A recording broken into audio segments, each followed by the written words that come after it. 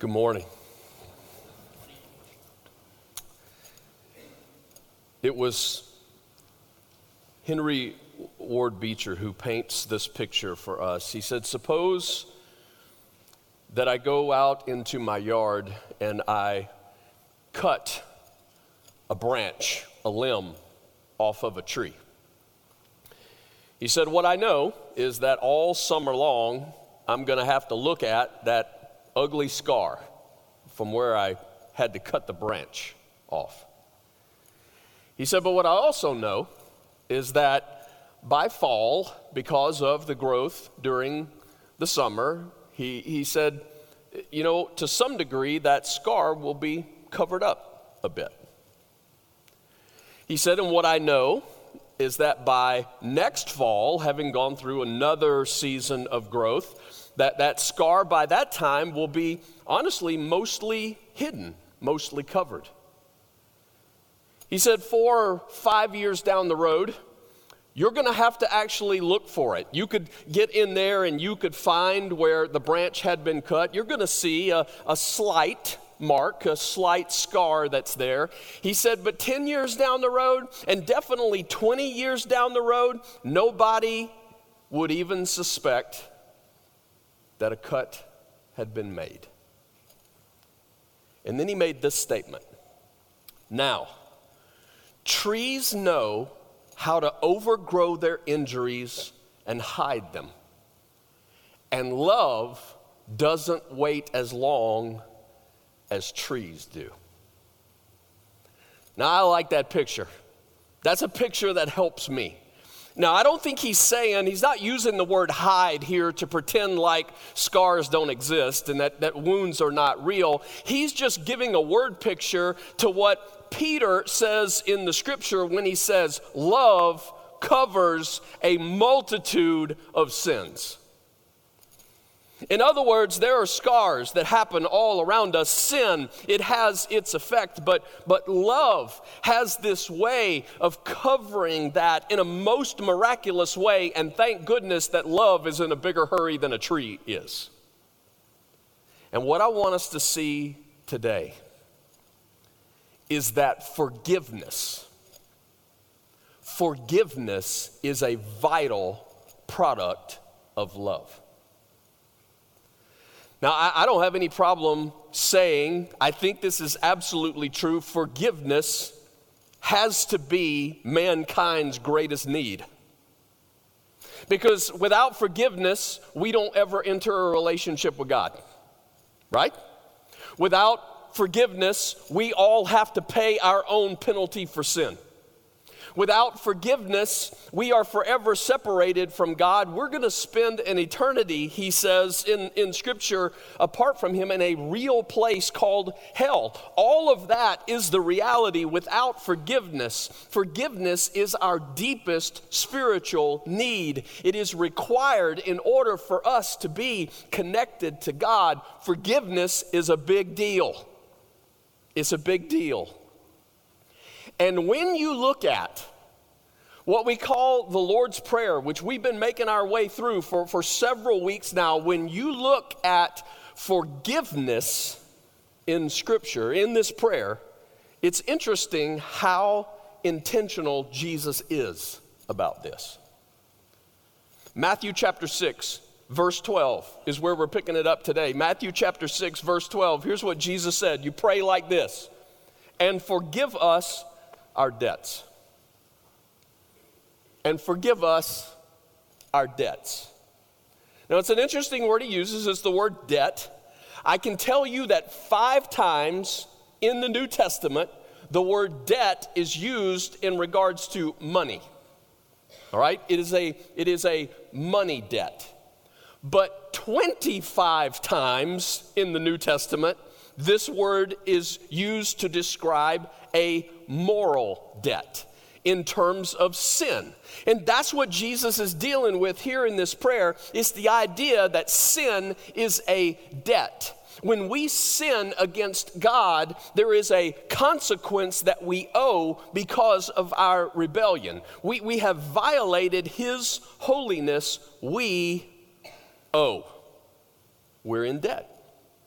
It's not that much different than when you have to, at times, say to your kids, if you do that, it will cost you. And then sometimes you got to say, if you do that again, it's going to cost you double. And then if they keep on doing it, there is a debt to be paid. That's the picture that Jesus draws for us in this prayer. Sin becomes a debt. When we violate God's holiness, there is a record of our debt that is kept. And in case you've never heard this before, the Bible even gives us the end picture. You can read in the book of Revelation, it says there's coming a day where there's going to be a judgment. And the judge, he's going to judge the ungodly according to some books, it says. Well, what are the books? They are a record of all the debt that is owed. We're not talking money. We're talking those who have sinned against God but have not received the forgiveness that was available on the grounds of Jesus' death, and because of that, we would be guilty. We all are sinners who owe a monstrous debt that it is just inconceivable that we could ever pay. But forgiveness is available through Jesus' death for us. Somebody should be happy about that. It's available for us. And so here's what Jesus is saying in this prayer. We've been calling it airplane mode. He said, go in the room, shut the door. Okay, it's like on your phone when you go into airplane mode, everything else shut out.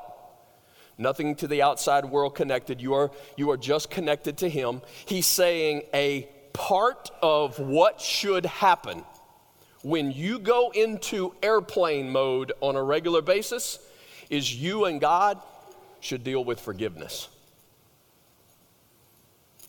When you go into airplane mode and you pray, you should deal with this issue of forgiveness. In other words, a part of what should happen when you pray is we confess sin. We confess sin. Now, the word confess freaks people out, scares them to death, right? Mostly because when we think of confession, we think about somebody dragging us in front of a group of people and, right, we're having to talk about something bad that we did. Confess, the word simply means to say the same. To say the same. In other words, to say the same as God. To agree with God about my sin. What God says is sin, I'm saying the same. That makes sense? That's what confession is. So you go in the room, you shut the door, and a part of praying is saying, God, I'm admitting, God, here's where I messed up today. God, here's what I know is not right. I know it's not right because you're the one who defined what's right, what's wrong. And I am saying the same. God, this is what I've done wrong. In the Bible, when you read about confession, it is almost always in a present tense, which in Greek language means keep on. In other words, when you read it, it is to keep on confessing. Keep on making this a part of how you walk this out with God. Now, it is crucial that we understand how God's forgiveness works. Otherwise, you're going to start to transfer all of the responsibility for forgiveness onto you, and it's going to make you more miserable than it is going to set you free. So we got to understand how forgiveness works with God, and I'm going to give you two images to kind of help us nail that down today. Here's the first one, judicial forgiveness. Judicial forgiveness, as in a judge. And here's what I'm talking about. This is the forgiveness that God grants to a person who does not know God. You are separated from Him because of your sin. But when you place your faith in Jesus, the moment you see it, it is His death that changes everything for you. He takes your place. He, the penalty for your sin. You place your faith in Him, then God forgives your sin. And around here we use the phrase a beautiful exchange. He takes all the junk from you that Jesus absorbed and takes away, and He gives you in return all His goodness, His righteousness. That when He looks at you from now on, He doesn't see all the messes that have been made. He sees the righteousness of His Son that is now in you. It's a beautiful exchange. It is as though in that moment, hear me, God, the judge, drops the gavel. The gavel hits the desk, declaring, this person is eternally righteous. This person is eternally forgiven.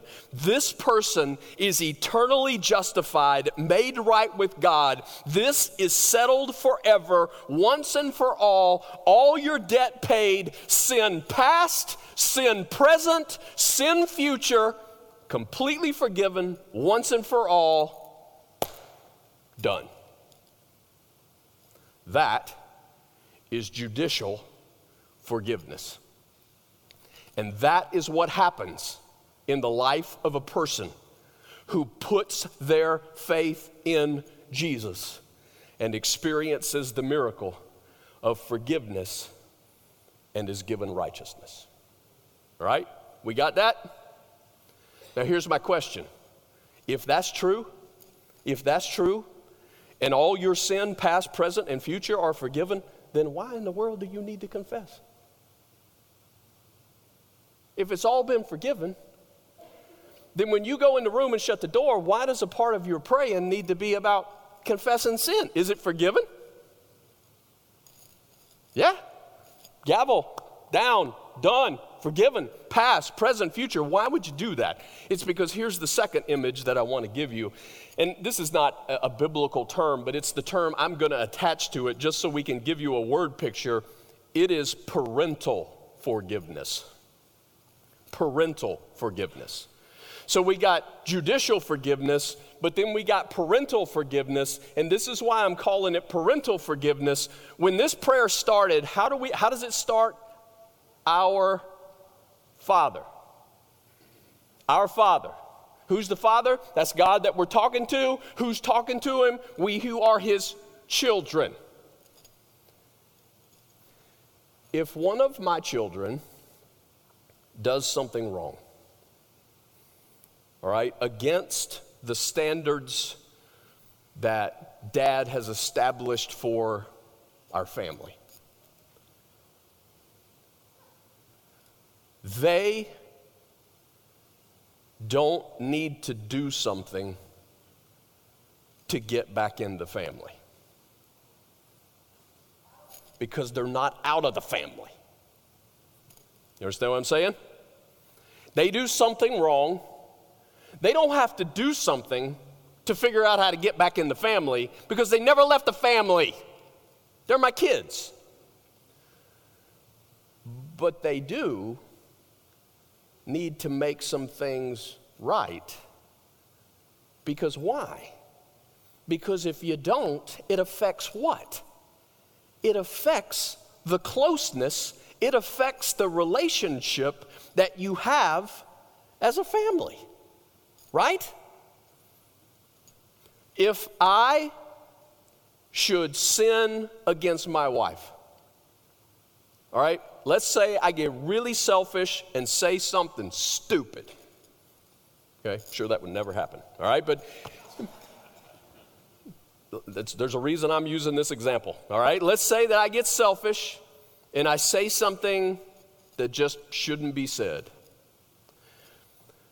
That does not change the reality of the relationship that we have in the sense that we are husband and wife.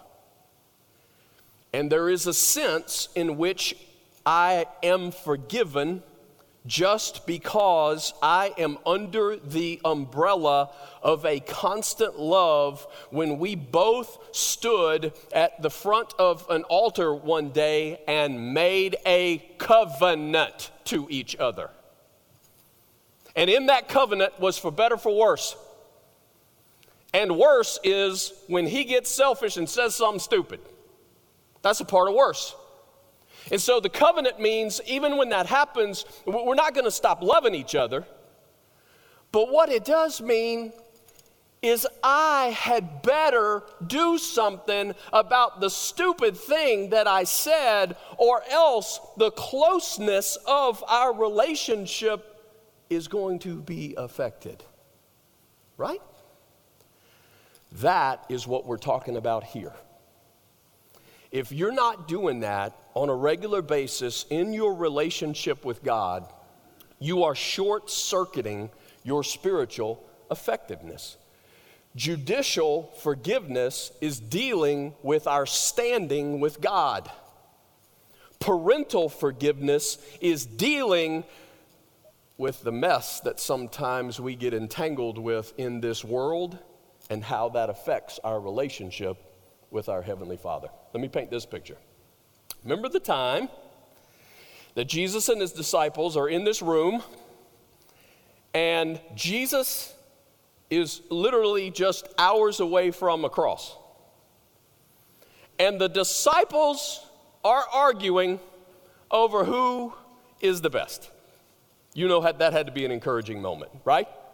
Disciples are arguing over who's the best. Jesus is looking toward a cross. This is the moment where Jesus wraps a towel around his waist and he begins to wash the disciples' feet. Okay? This is the story.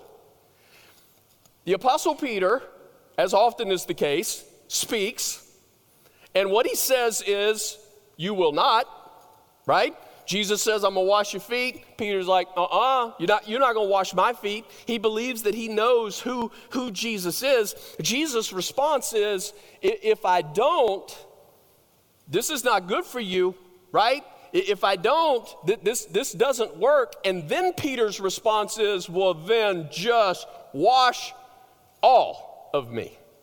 Don't just wash my feet, wash my head, right? Wash everything.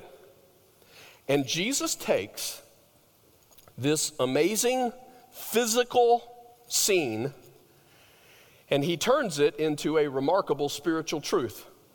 Because this is what Jesus says in John chapter 13, verse 10. Check this out. Jesus answered, "Those who have had a bath need only to wash their feet. Their whole body is clean. And you are clean, though not every one of you, for he knew who was going to betray him, and that was why he said not everybody was clean." So Jesus goes, look, one of you, Judas, you're not clean, but the rest of you, you're clean. The rest of you are clean. You are made righteous by the faith. They follow Jesus. He said, I'm not talking about bathing you all over again, because you get made righteous how many times? Once. And it is once and for all, past, present, future. It is completely done. But you guys need to get the dirt off your feet. You need to get the dirt off your feet. Now, in those days, they take a bath in the morning, and then they put on their sandals, and they go to work and do whatever they got to do. And in that day, at a best case scenario, the streets are dusty. When it rains, the streets are muddy. You got animal exhaust. That's a part of all that process. That means that whenever they would arrive at a home or a place of business or whatever it was, they would wash their feet. There was a servant who would wash their feet. Jesus is saying, guys, you already have the judicial forgiveness. You got a spiritual bath when you believed, but you are sitting around this table sinning. You are sitting around this table sinning.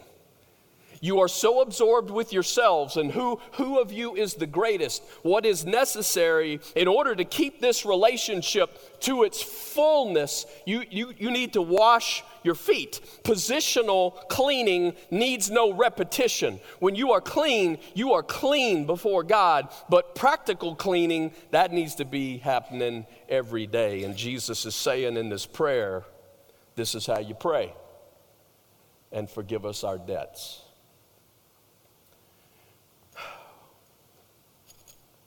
Some days I wish he'd have stopped right there, but he didn't.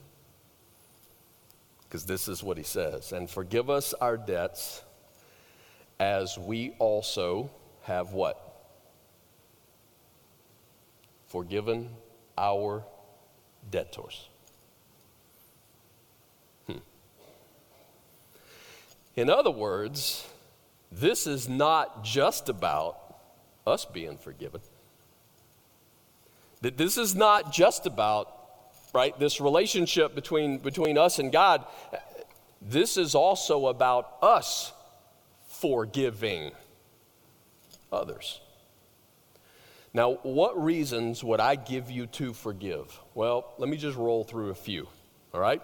Why would I say you should forgive? How about Matthew chapter 5, verse 43? Look at how it reads. You've heard that it was said, love your neighbor, hate your enemy.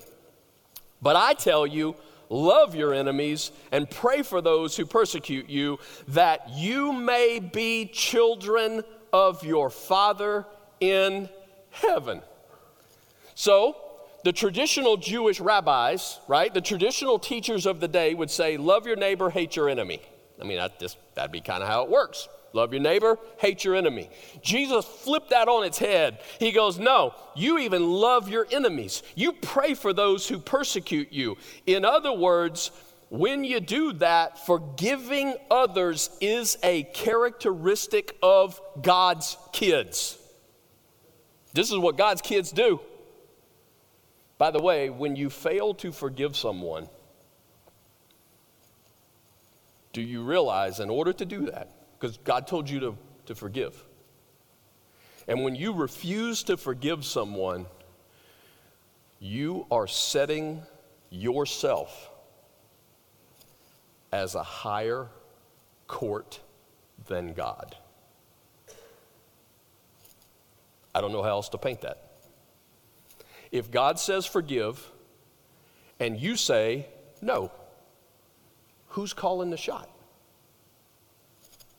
You are for the moment. For the moment. It is to lift ourselves as a higher court than God. That's called idolatry. When we assume the role of God and determine what we will and will not do, God says, forgive.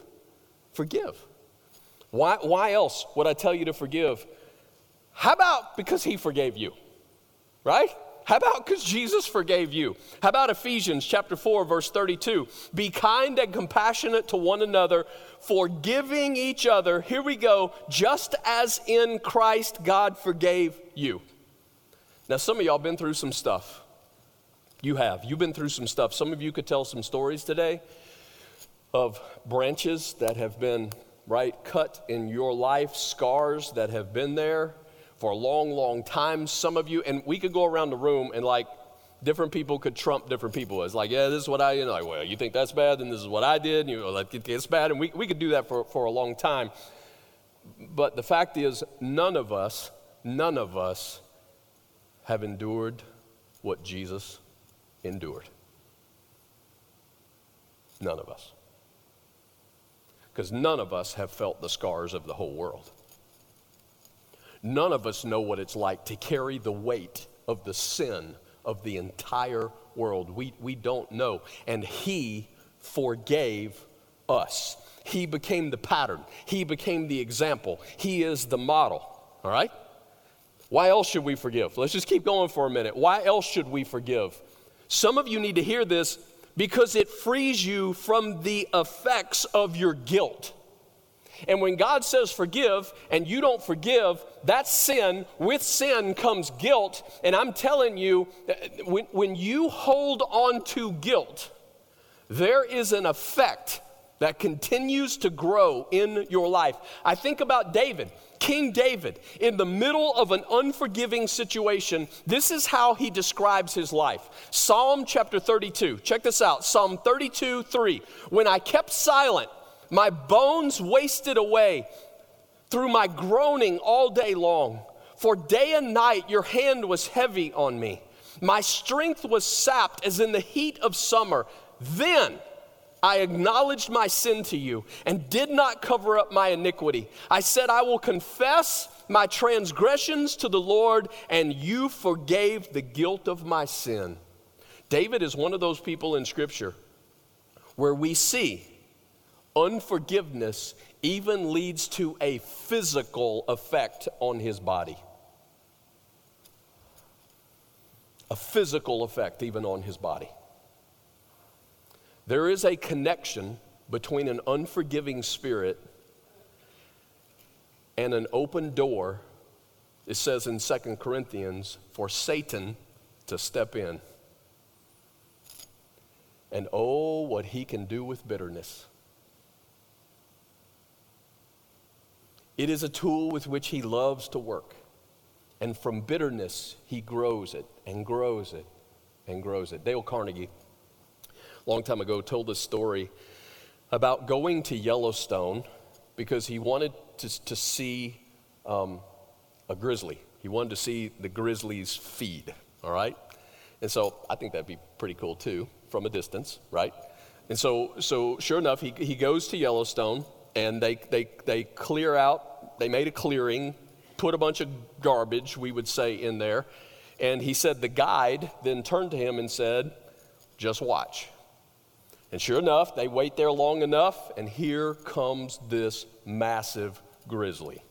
Walks right out into the opening. There's the garbage. He starts to feed on all of it. Now, you're talking about one of the most ferocious animals on the continent. Grizzlies don't have many enemies, all right?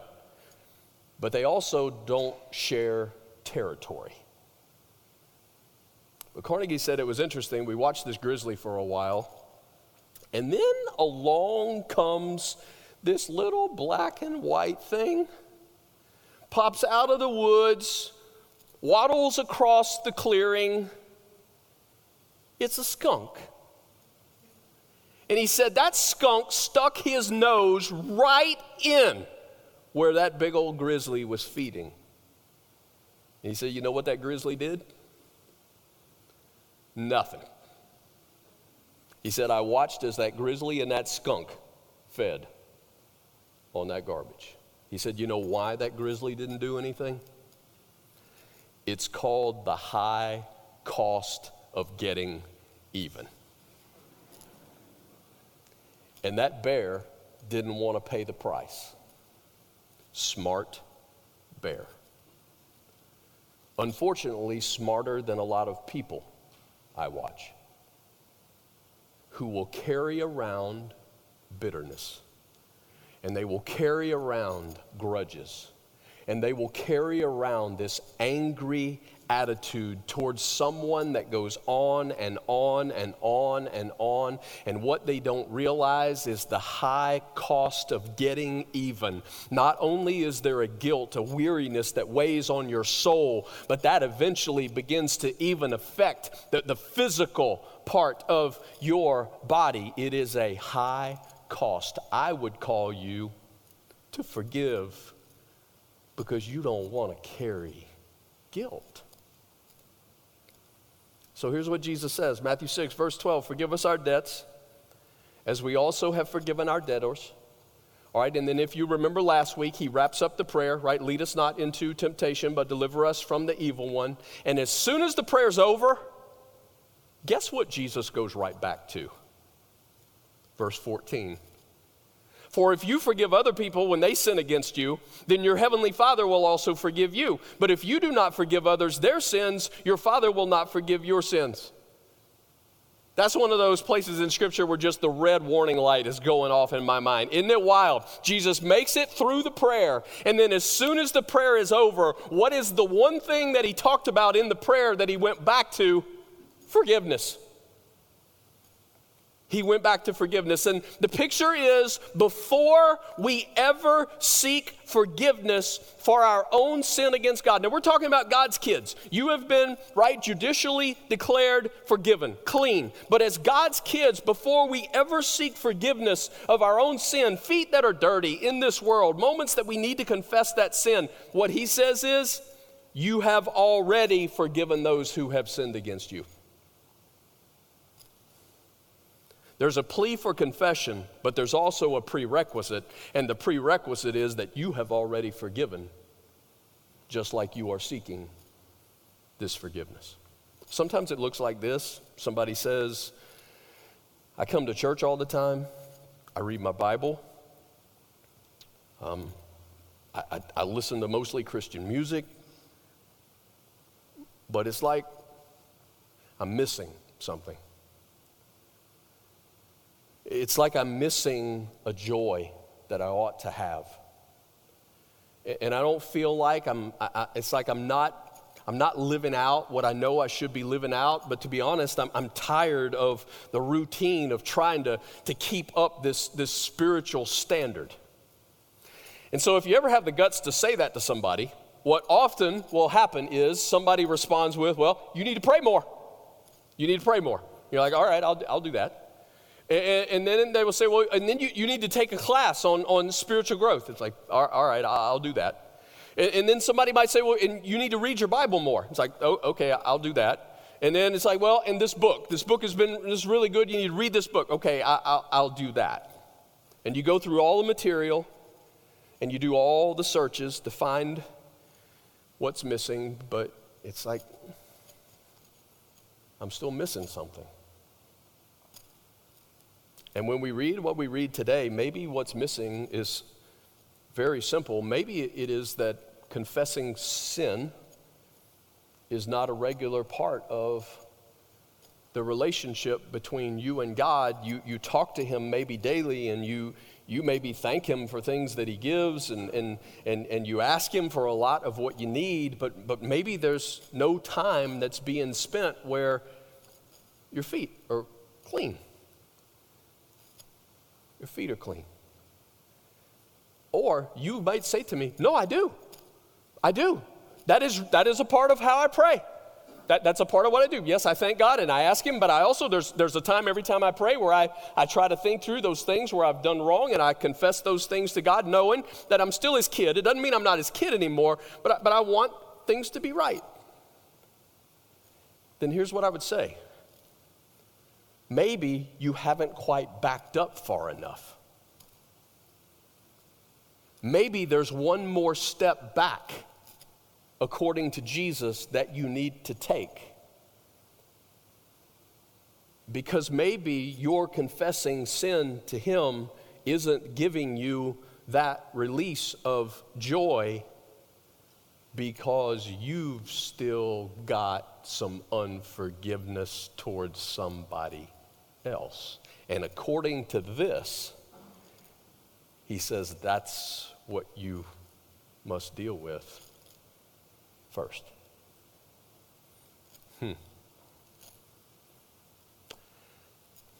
I want you to understand, he measures us by the tape measure we use. It's a scriptural principle. He measures us by the tape measure that we use. Let me give you a couple examples. Here's what it says. Luke chapter 6, verse 38. Check this out. Give, and it'll be given to you. A good measure, pressed down, shaken together, and running over, will be poured into your lap. For with the measure you use, it will be measured to you. Did you catch that? For with the measure you use, it will be measured to you. Let me give you another one. 2 Corinthians chapter 9, verse 6. Remember this: whoever sows sparingly will also reap sparingly, but whoever sows generously will also reap generously. Each of you should give what you've decided in your heart to give, not reluctantly or under compulsion, for God loves a cheerful giver. And God is able to bless you abundantly, so that in all things, at all times, having all that you need, you will abound in every good work.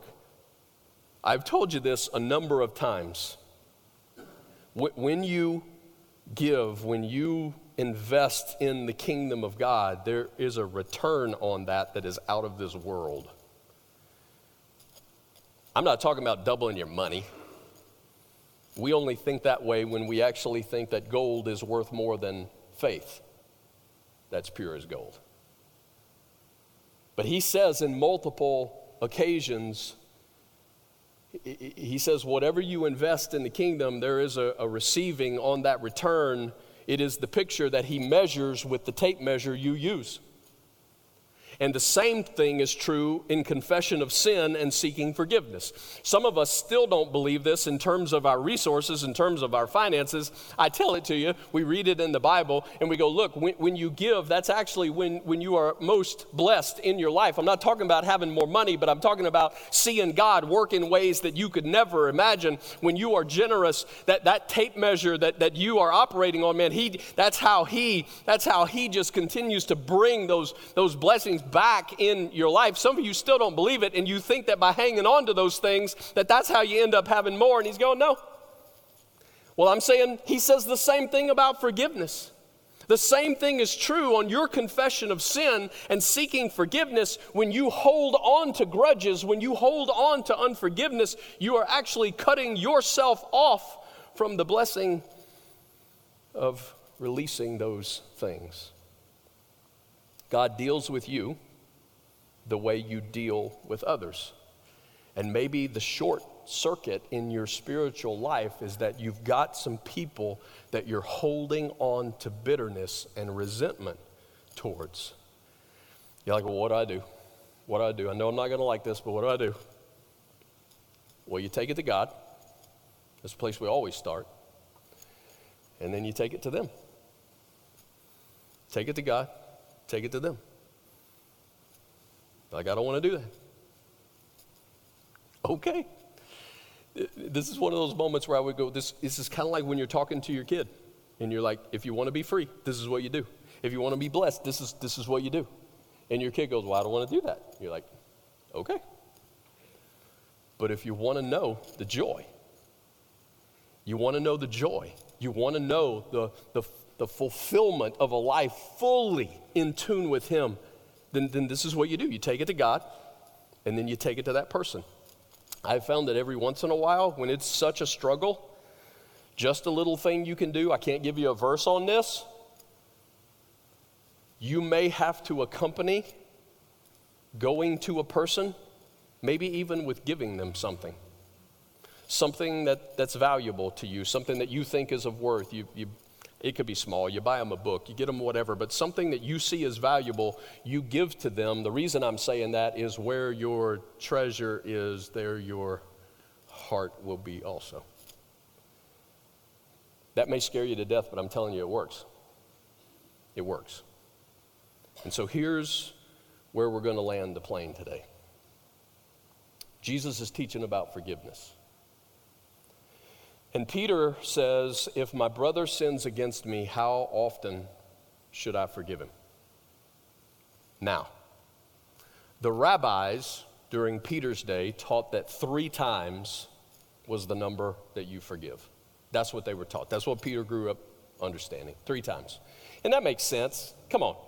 I mean, God gives us some common sense. God gives us, right? So if somebody messes with you, you forgive them. Same person messes with you again, you forgive them. But 3 strikes, you're out, right? I mean, come on. That's just common sense. Once, twice, 3 times, that's what the rabbis taught. You would forgive somebody 3 times. Peter says, so Jesus, how many times am I supposed to forgive my brother? 7 times? 7 times? In other words, let's double what the rabbis say and add 1 to it. I sound pretty spiritual, don't I? I mean, really, I think that's part of what's going on here.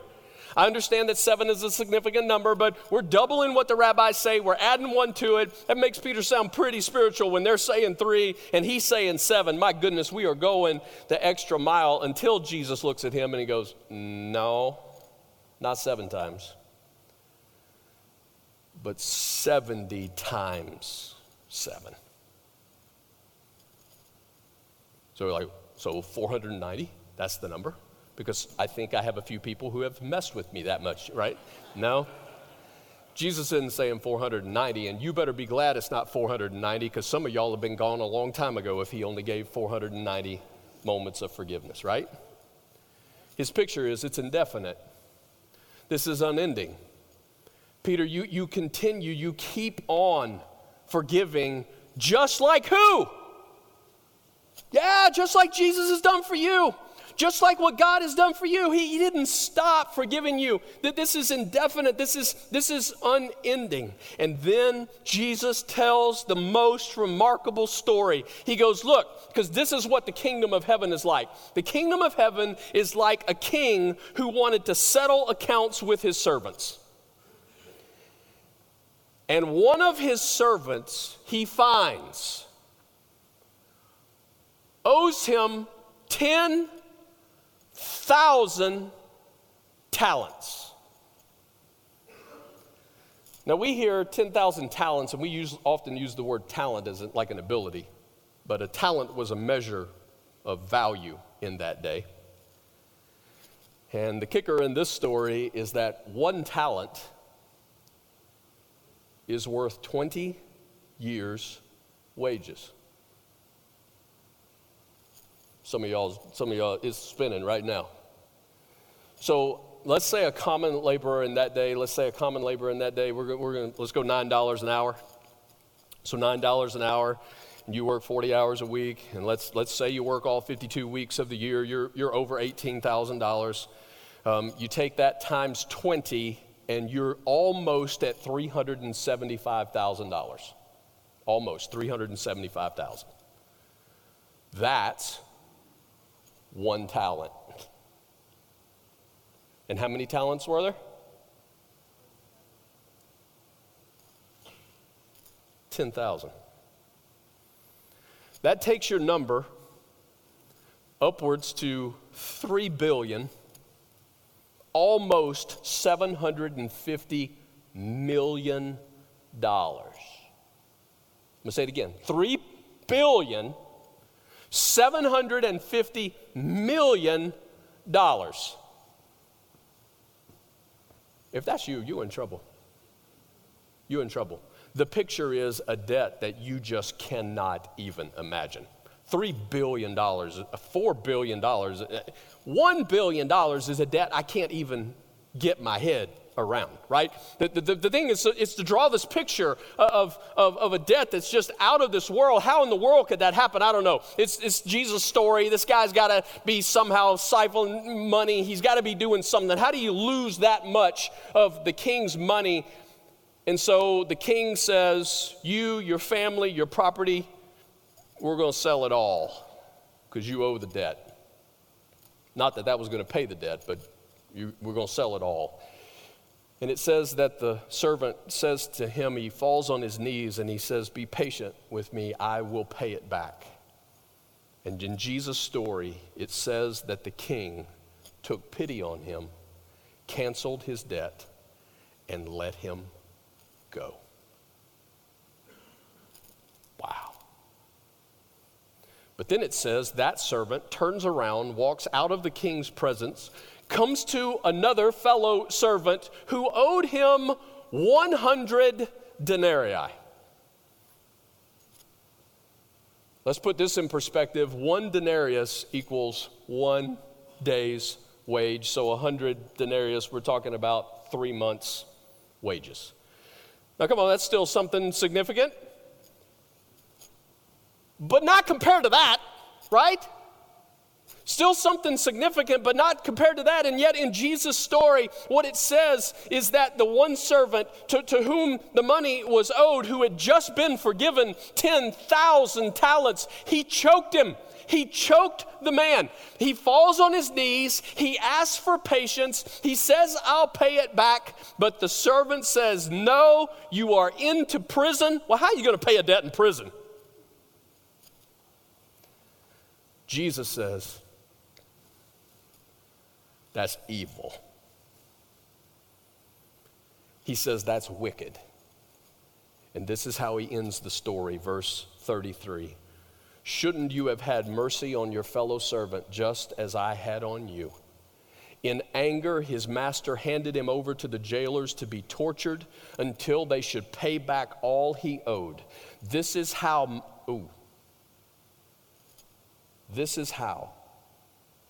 my heavenly Father will treat each of you unless you forgive your brother or sister from your heart. I didn't make that up. That came from Jesus, the one who died for you and rose again. The message is forgive. And when you constantly confess sin, then you are constantly reminded that you're a sinner, which means you are constantly reminded that you are forgiven, which means you should be constantly reminded to forgive others. I am still reeling from Sophie's story. That is an amazing story to me. The story of the young lady that you saw the video earlier, what an amazing story. But there was the part of the story where she said, "This is how I grew up. And this is the violence that we faced. These were the wounds that were dealt." And I'm telling you, Sophie would never be where she is today, beginning to walk out this amazing adventure with God, if she had not been willing to forgive. I'm going to pray for us. In this series, we have purposefully tried to set this up where I think the last thing we probably need to do, in terms of first, is to just kind of get up and sing and move on. We need to take some time to pray. And we want to give you some moments to do that. And so even during this first song, it has words that are so just keyed into what we're talking about today. I encourage you to take it in. Let that be as God is just speaking over us today. I encourage you just to kind of take this first song and just talk to him. Maybe there are some things you need to confess to him. Maybe there's some unforgiveness that you need to deal with. Some of you, it may be even within this room. Deal with it. I'm saying after all we've looked at today, why would you not run after that with everything that you've got? Let's pray. Let's pray. God, I thank you for giving us stories like Sophie's that just reminds us there is a power that comes in just truly submitting to you in every way when we lean into you. God, not just this beautiful adventure that you can call us to, but God, to know what it's like to be rid of guilt. And not just the guilt of what we've done, but even carrying around the guilt of what other people have done to us when we don't forgive, when we walk with bitterness. God, I'm asking this morning that, God, you would set some folks free across this room. I'm asking that, God, some who are hearing my voice, that there would be this moment of just realizing what an enemy has done in holding us captive because of the bitterness in our life. God, may this be a moment that causes us to lay it down. May this be a moment that makes us want to run and, God, forgive first, that we might know the full joy of what it means to walk with you. God, would you do that today? God, speak to our hearts. In Jesus' name, amen.